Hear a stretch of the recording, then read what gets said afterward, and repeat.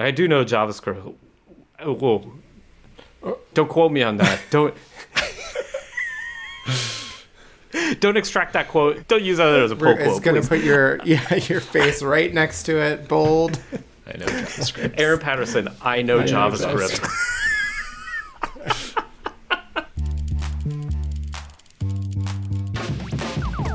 Hello, everyone. I'm Jerome Goodrich. And I'm Thomas Counts. And you're listening to Collaborative Craft, a podcast brought to you by Eighthlight. Hi, everyone. In this episode, Thomas and I have the wonderful privilege of sitting down and having some fun with Ruby and Ruby on Rails core team member, Aaron Patterson. Aaron, or Tenderlove as he's known on the internet, is a stalwart of the Ruby community. He's been writing and maintaining gems, speaking at conferences, and spreading Ruby's gospel for over a decade. And I'm super excited to speak with him because on top of being a prolific contributor and steward of that community, he also strikes me as someone who just wants to have fun. And I'm really curious to dig into how he keeps that playful energy. After catching him on a live stream recently, I'm also really excited to hear about his new project, Tenderjit. So, without further ado, let's go talk to Aaron.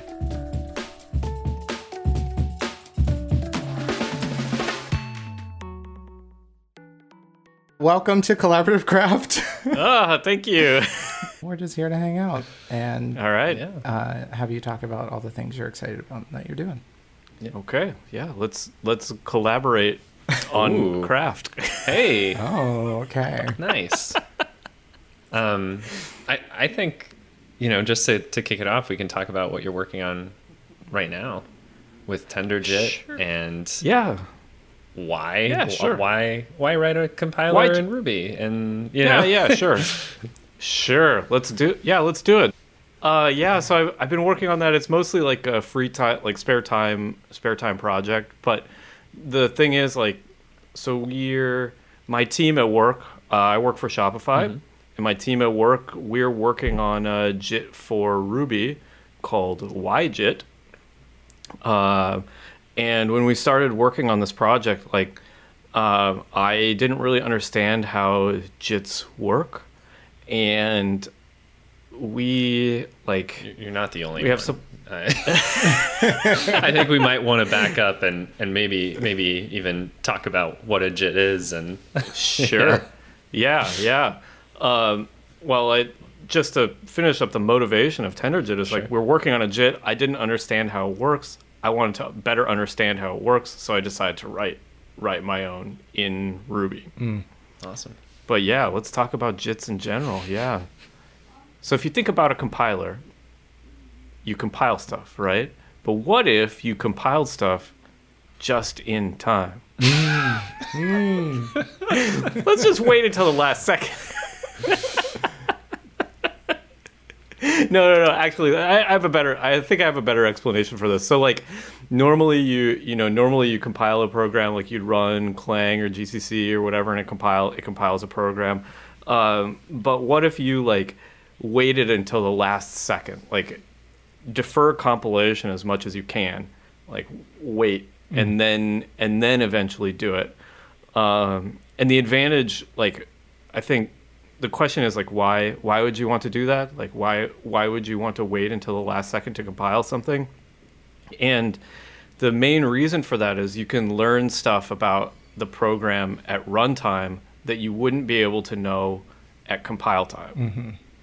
So that's the idea.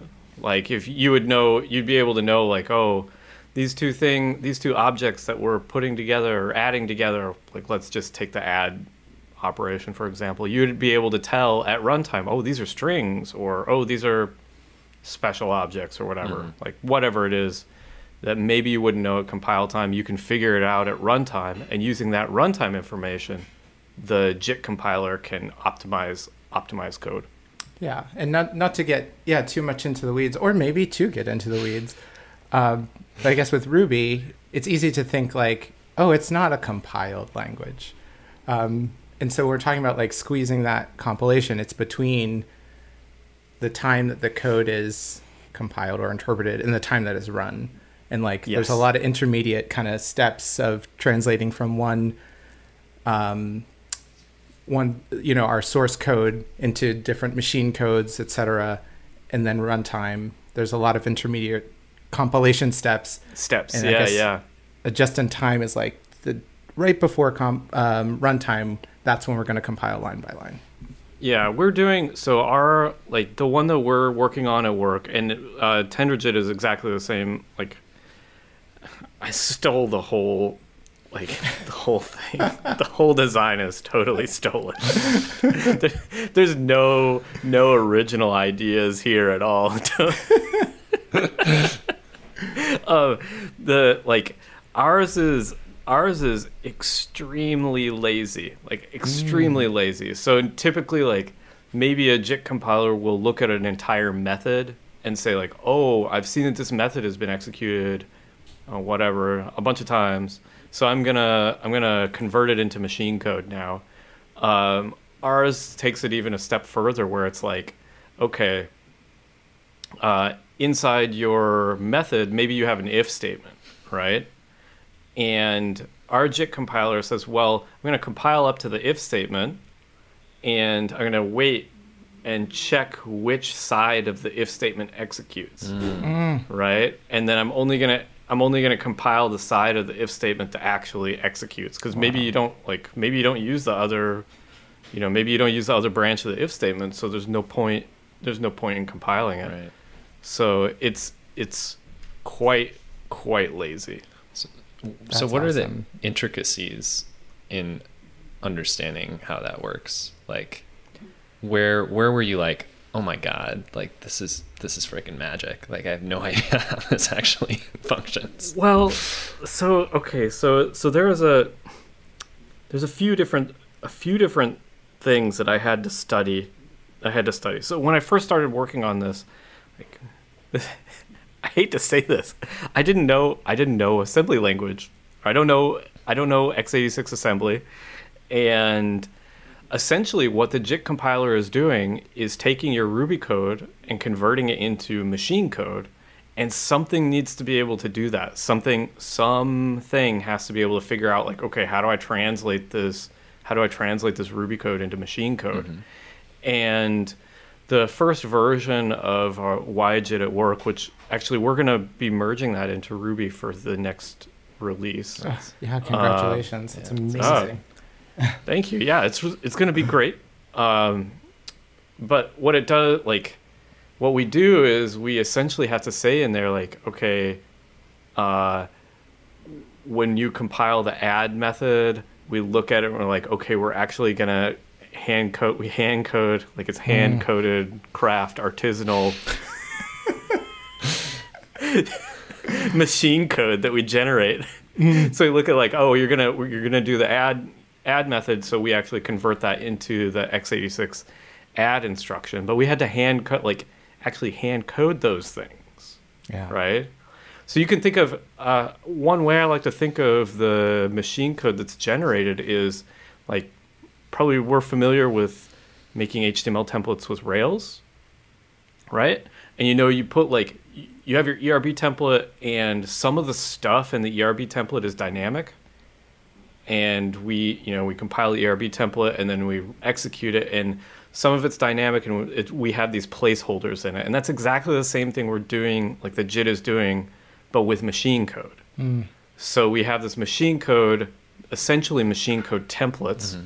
And then in those templates, we inject, like, particular values, like things that we learned at runtime. Mm-hmm. So since we had to do this hand-coded artisanal x86 code, I had to learn machine code.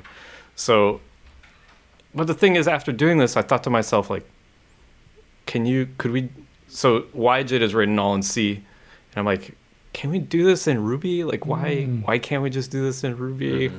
I'm a Ruby programmer. I like programming Ruby.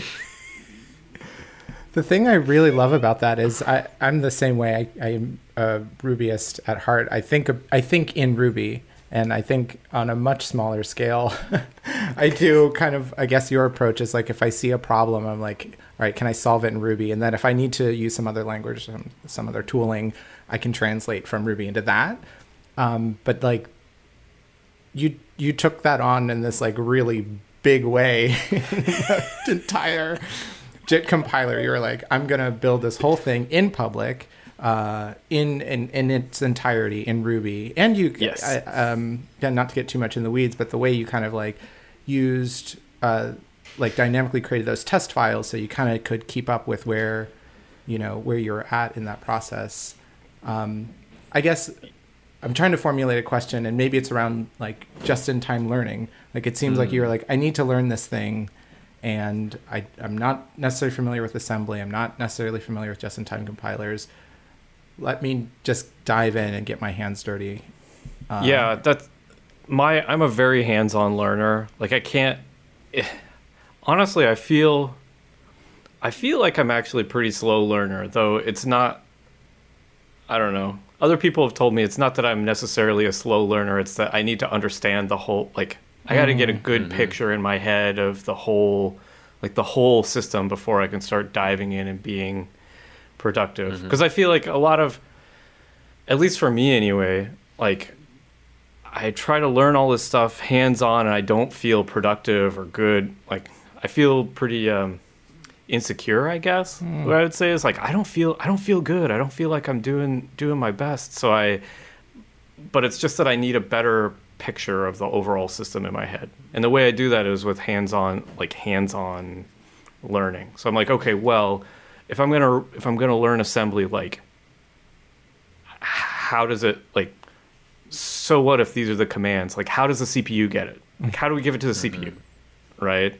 What bytes are we actually putting together? It's like, oh, this assembly language, we're actually just putting together strings. It's just that the bytes and the strings are special, and we need to figure out how to like how do you put together those bytes and the strings? And then, oh, it's a JIT compiler. We're just converting Ruby like YARV instructions into the machine code. Then how does all these pieces fit together? And for me, like my style of learning is very hands-on.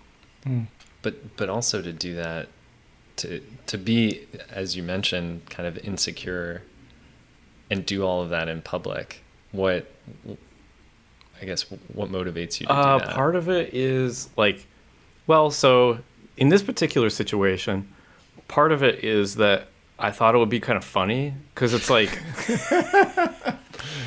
because people think like, oh, we're gonna write a JIT compiler. It's got to be very serious business, right? Can I do this? Can I do this in Ruby? And if I can do it and pull it off, it'll be like an amazing hack, right? and then like people will be like, "Whoa, isn't this supposed to be a serious? You're doing a JIT compiler. Doesn't it have to be in a serious serious language? Like, no, we can do it however we want to, right? Yeah. So it was mainly to see. It was like mainly to see if I could, right? That was the motivation behind doing this. So it was one, to see if it was possible, and two, to improve my own skills, and maybe three is a long-term goal. Like I actually do think it would be cool if Ruby's JIT was implemented in Ruby. Like I actually do believe that would be awesome. And if I could prove that it's feasible, then maybe there's a future for that, right? Yeah, that's really awesome, and that resonates with me a lot. And yeah, speaking of learning in public, this is maybe going down a little bit of a different path, but I guess during the pandemic, while everyone was baking sourdough, you were making cheese.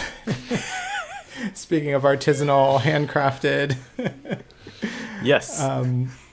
I'm just curious about that. Like, where did that come from? Yeah, when did you start making cheese? I've been making cheese for a few years, but let's say I haven't been successful at it yet. Well, I start like, why did I do it? I've been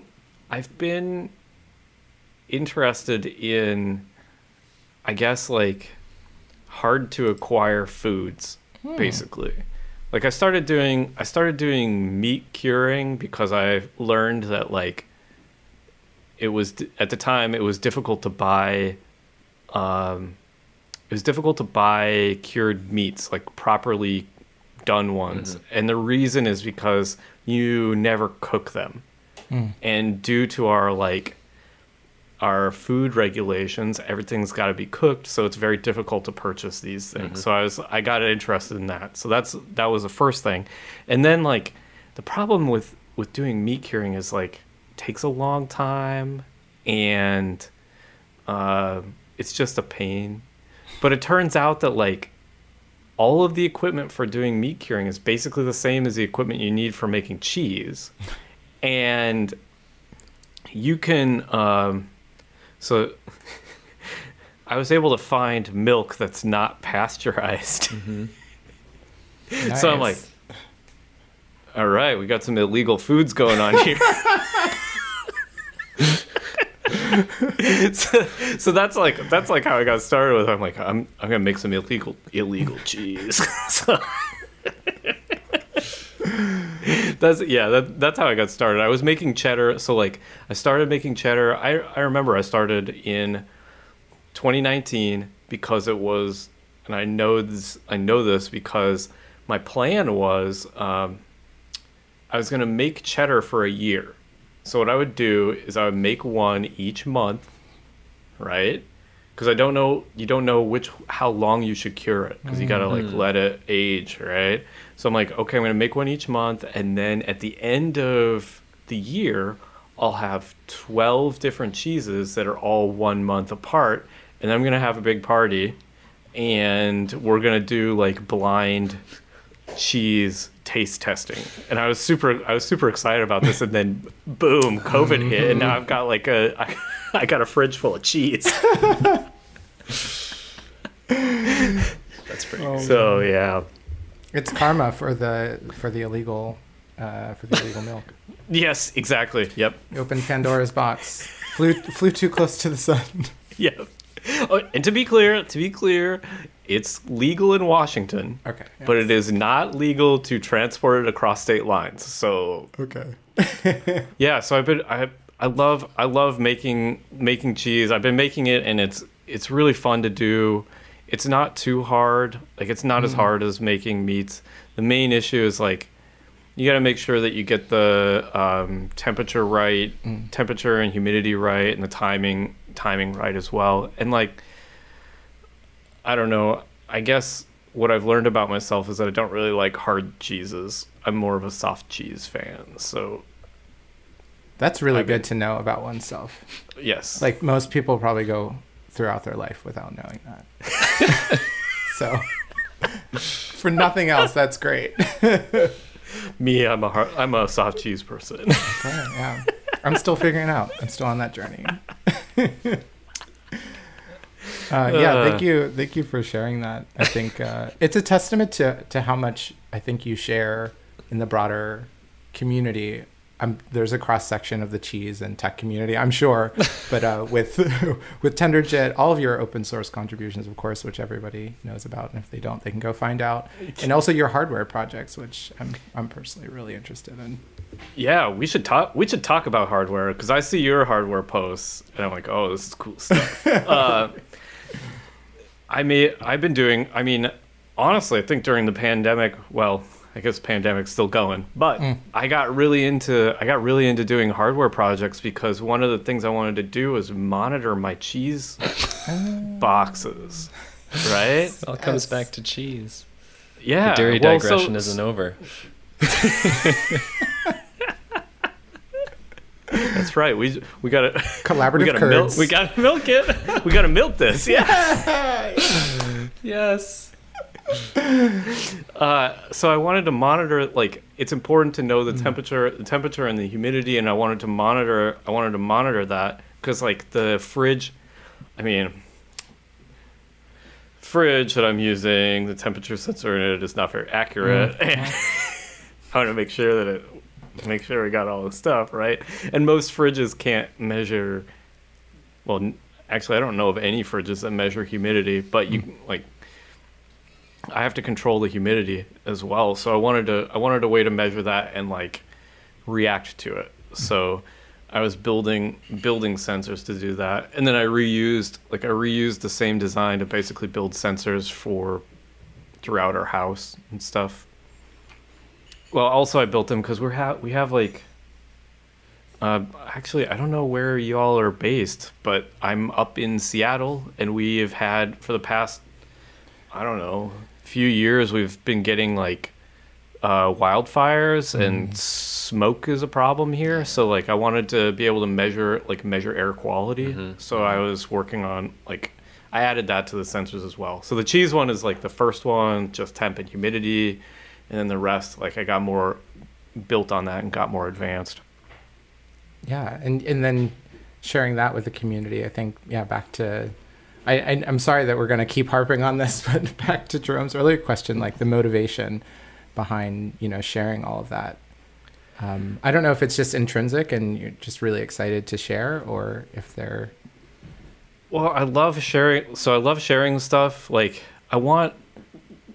I don't know. I just build stuff. Like I build stuff and I'm like, everybody should be able to do this. Or, I want to keep track of it and let other people build on it. I just think like, I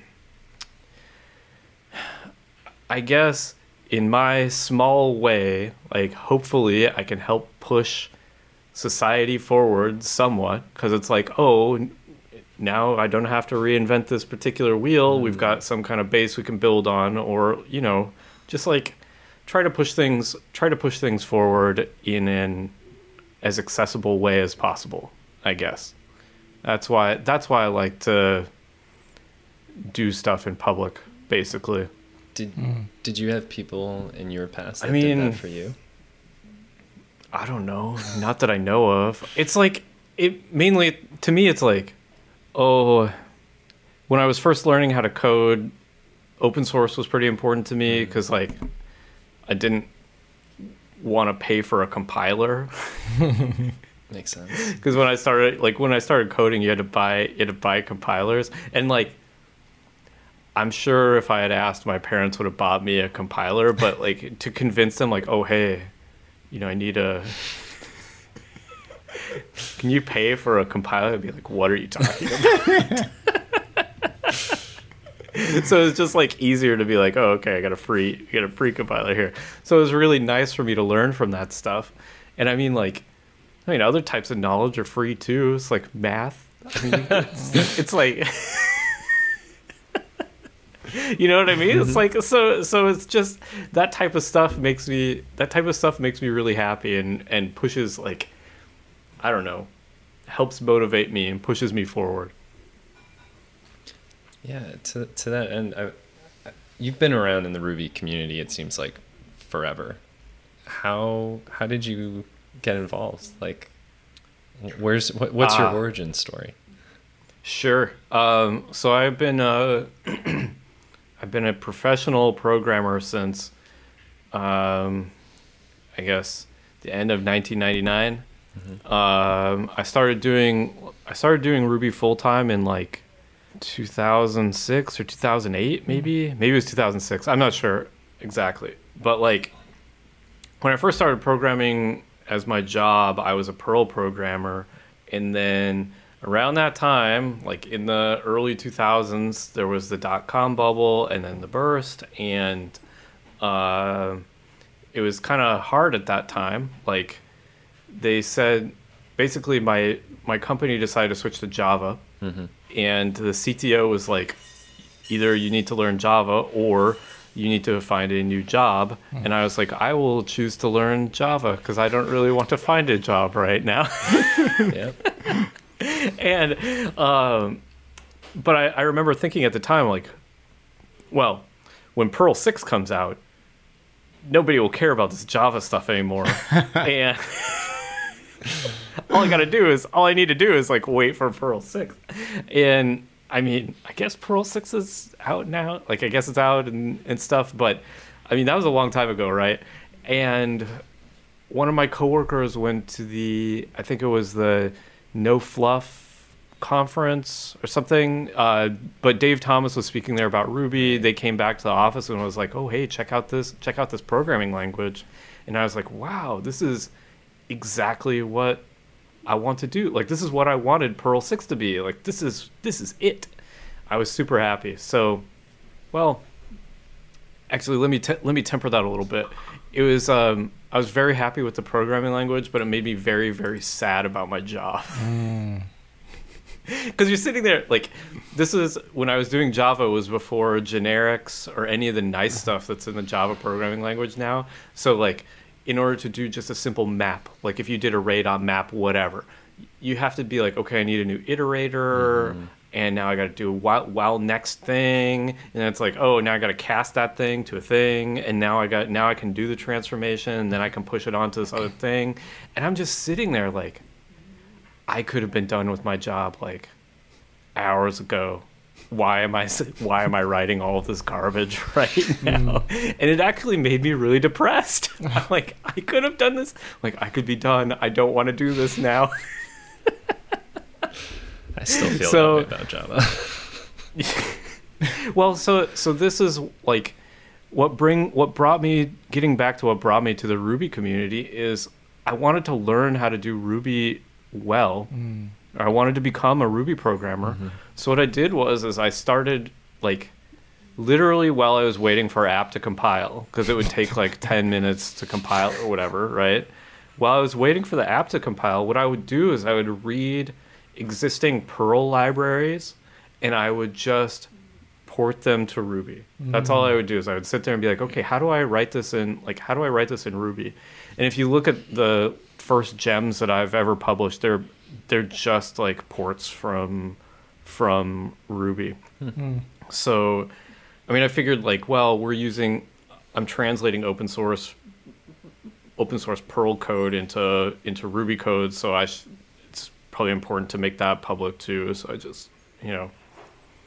just did that, and that's like basically how I got my start doing open source Ruby stuff. Yeah. If would you have any advice or recommendation for someone today who wants to participate in the Ruby community, either contributing or participating in all the other things that Ruby has participate in? Yeah, of course. Come participate. Please come out, send a patch to TenderJit. Yes. I mean, seriously, like, please send me a patch. I really would like that. I don't know that. Like, I think the advice I give to most people, the story that I gave you is a little bit unique because at that time there just weren't many Ruby libraries out there, so that was like a really easy way for me to do that, right? But now, since the community is much more mature, I think what I recommend to most people is take a look at the code that you use today. Like, if you're using Rails or whatever, take a look at, try to figure out how that thing that you're using works. Because that's the thing that's the thing that you're using day in and day out. So you should be learn how it works, take a look at the source code for it. And if you do that, I guarantee you'll find bugs. If something behaves weirdly or doesn't do what you expect, figure out why it does that. Go dive in and try to figure out exactly why it does that. And you'll either you'll come away with more knowledge about the thing that you're working with, or maybe you'll find a bug and be able to contribute that upstream. And either way, it's a win for you, right? Yeah. So that's the advice I try to give most people. I think a lot of other people say documentation, but personally I find writing documentation to be boring. So I know it's terrible because documentation is so important. It's so important, but I just don't want to do it. Well, there are people who love writing it, so yes, they should. You're letting them flourish, taking the back seat, letting them take Yep, a hold of I'm that. making space for them to do the stuff that I have no interest in. Exactly. I really love that. I specifically just trying to figure out how things work. I think you're really good at that, and continuing on kind of pulling on the tenuous thread that our conversation has currently. Given your experience with figuring out how things work.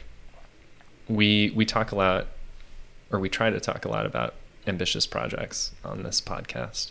And I feel like structuring your learning in such a way where you can figure out how something works is somewhat of an ambitious project. And I'm wondering what that looks like for you. Maybe it's different for every project, but if there's some kind of archetypical way that you think about these things, I'd love to hear about it. I mean,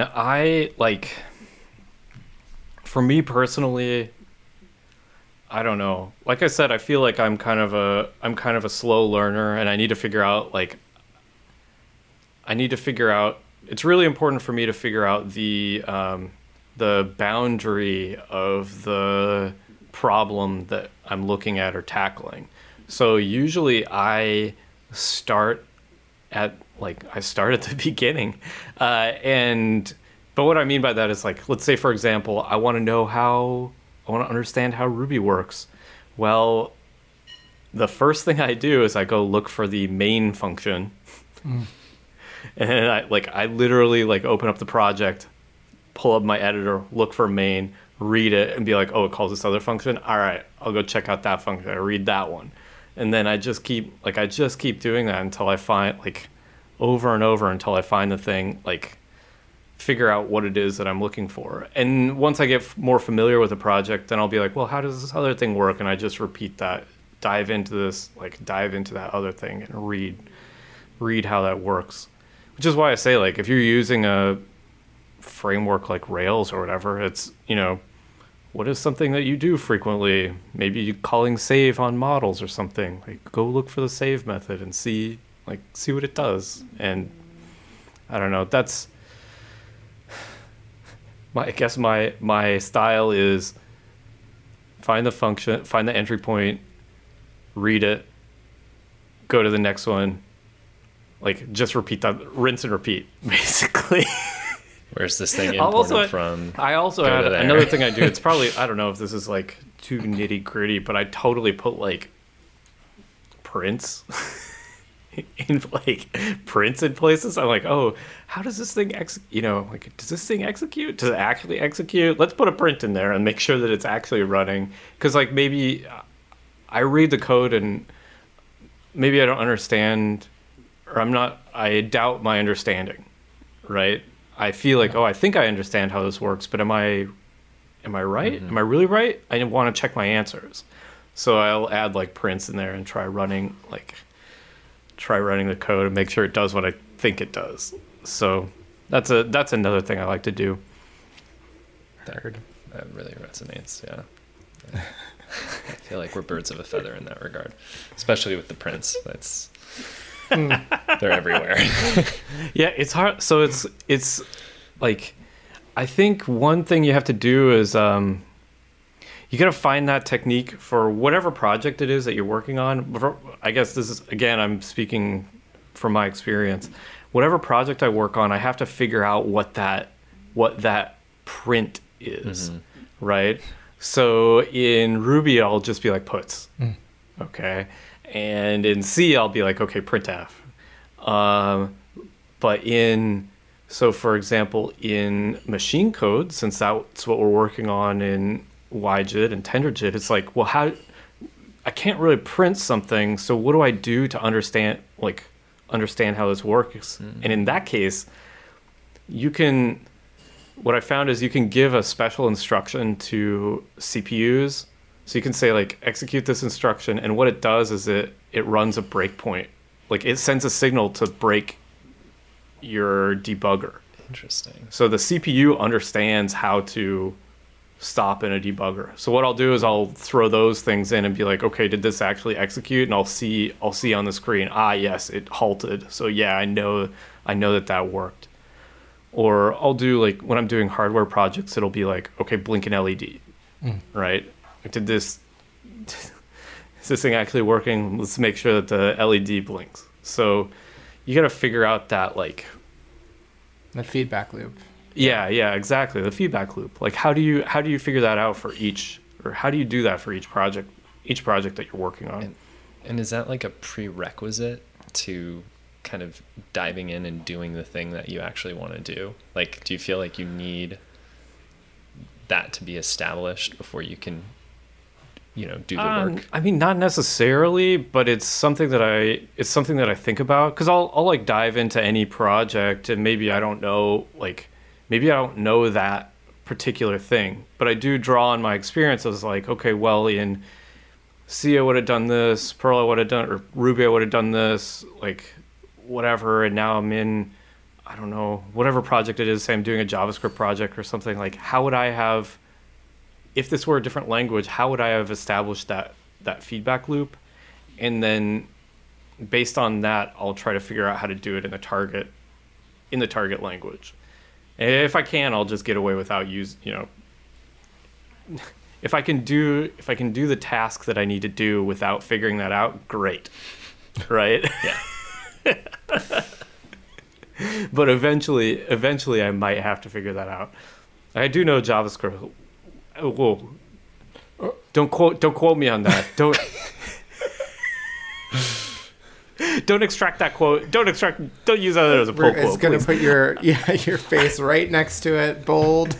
I know JavaScript. Aaron Patterson, I know JavaScript.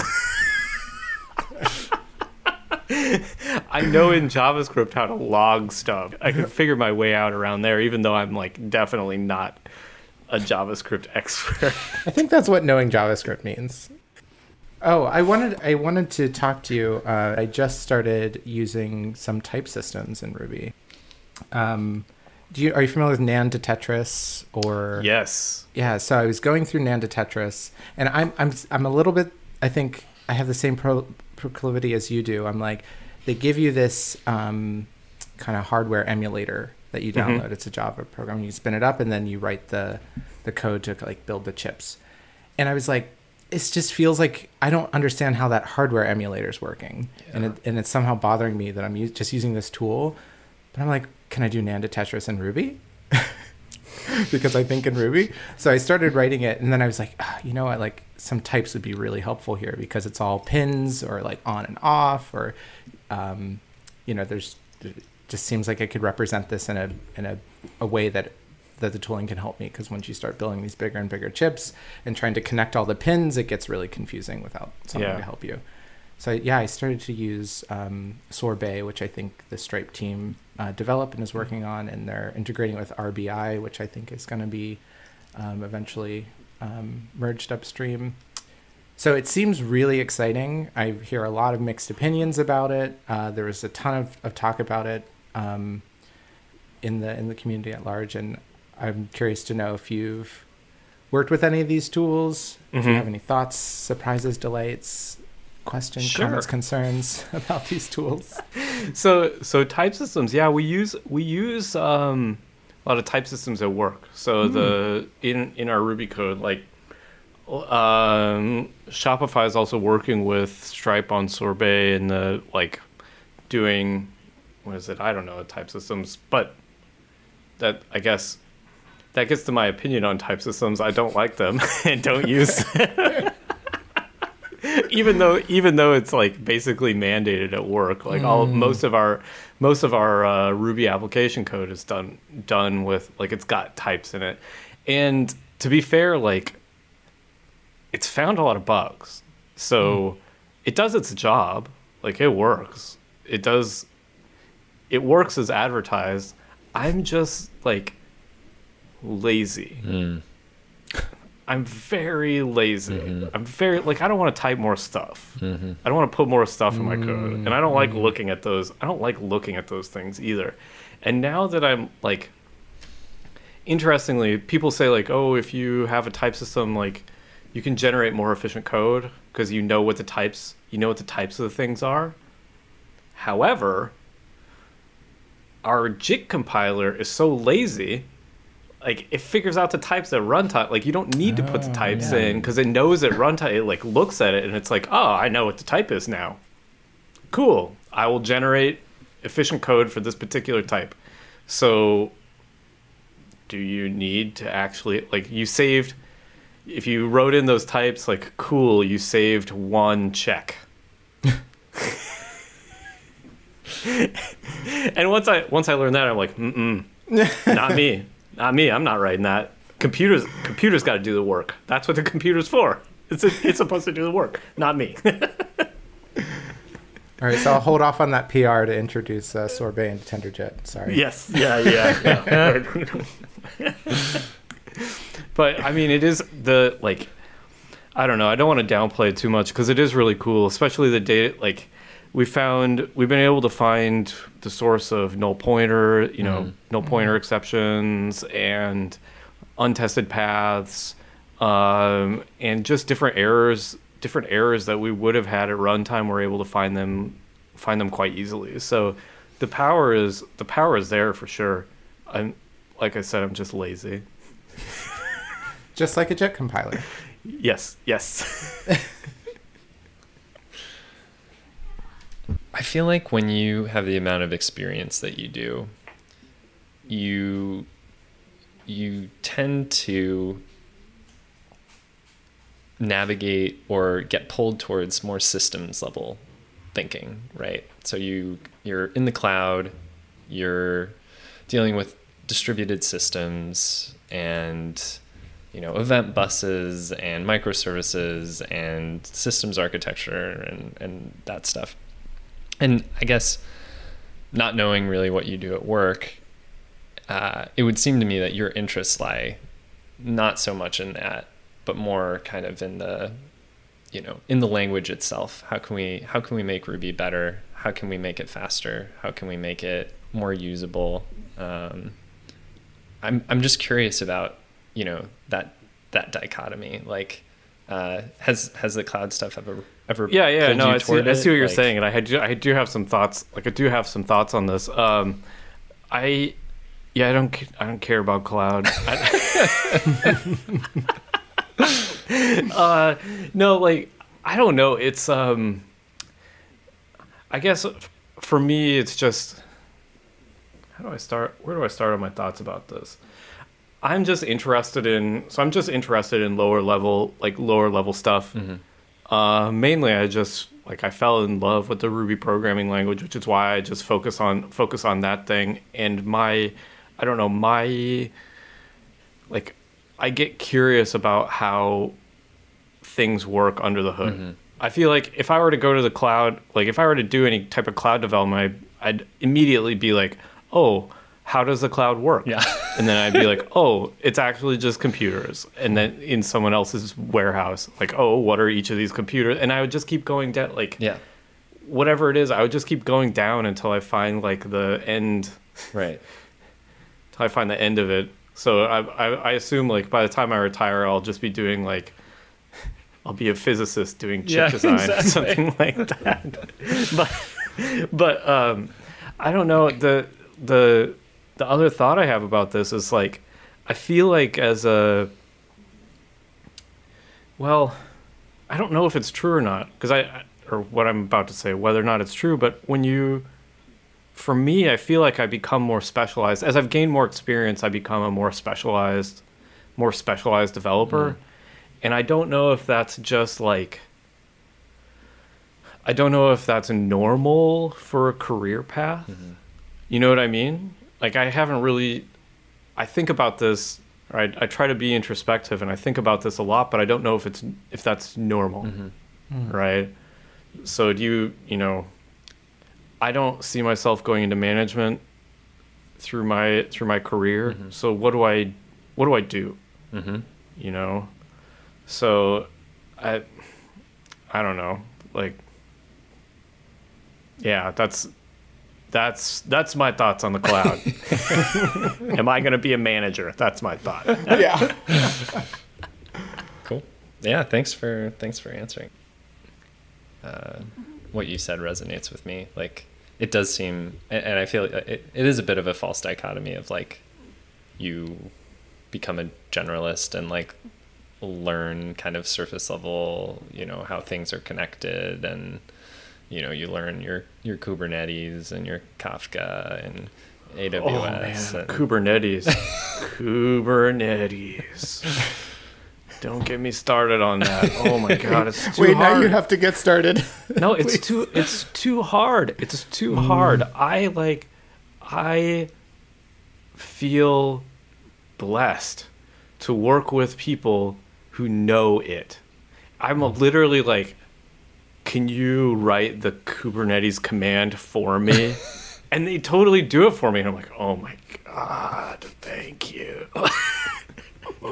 Because like, what I have to do, I mean, part of the work we do is like, sometimes Ruby will crash in production, and we have to figure out what, like, why did it crash and go fix the bugs. So there'll be like a core file on some container or something in our Kubernetes deployment, and I'll be like, no way I'm figuring out how to get that file, right? And they like do it for me. I'm like, you are the best people in the world. But I guess like to me it's like if I try to figure out like what knowledge should I use, or what should I learn that can be reusable. Is learning, like, is it worth my time to learn Kubernetes commands? Like, if I learn those, is that going to be useful to me in the future? Like, when, you know, can that technology be replaced? Is it a commodity technology? Does that make sense? Like, I mean, maybe for example, like, learning x86 assembly is specific to x86 chips, and all these ARM, like, of course, we're getting ARM on our laptops. You know, Apple's producing ARM-based laptops, and I assume that in the future we're probably going to have ARM-based machines in our clouds. So it would be good to learn ARM too. But that's like, x86 is not the thing I'm learning. The thing I'm learning is, how do I put together machine code that the machine will execute? Like, how do I put together machine code? That's the knowledge I'm taking away. When I look at Kubernetes, I'm like, what am I learning here? I'm learning how to run a command. Like, I already know how to run commands. Just these are very long. Yes, do you know how to run long commands? Yes.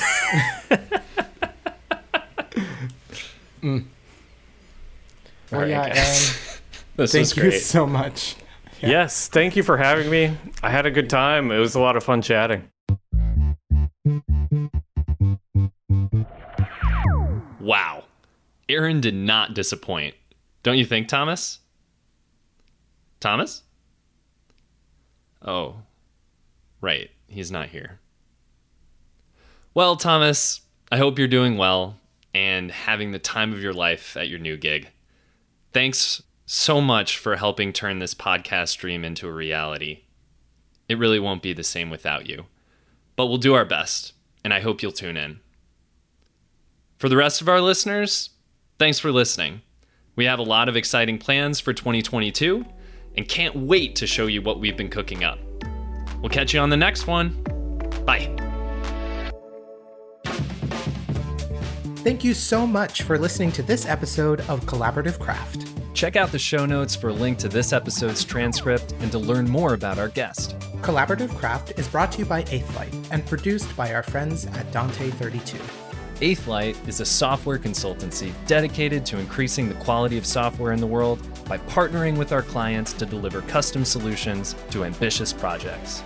To learn more about Eighthlight and how we can help you grow your software development and design capabilities, visit our website at eighthlight.com. Thanks again for listening, and don't forget to subscribe to Collaborative Craft wherever you get your podcasts. You can also follow us on Twitter at @CollabCraftCast to join in the conversation and let us know who you'd like to hear from next. We'd love to hear from you. Bye!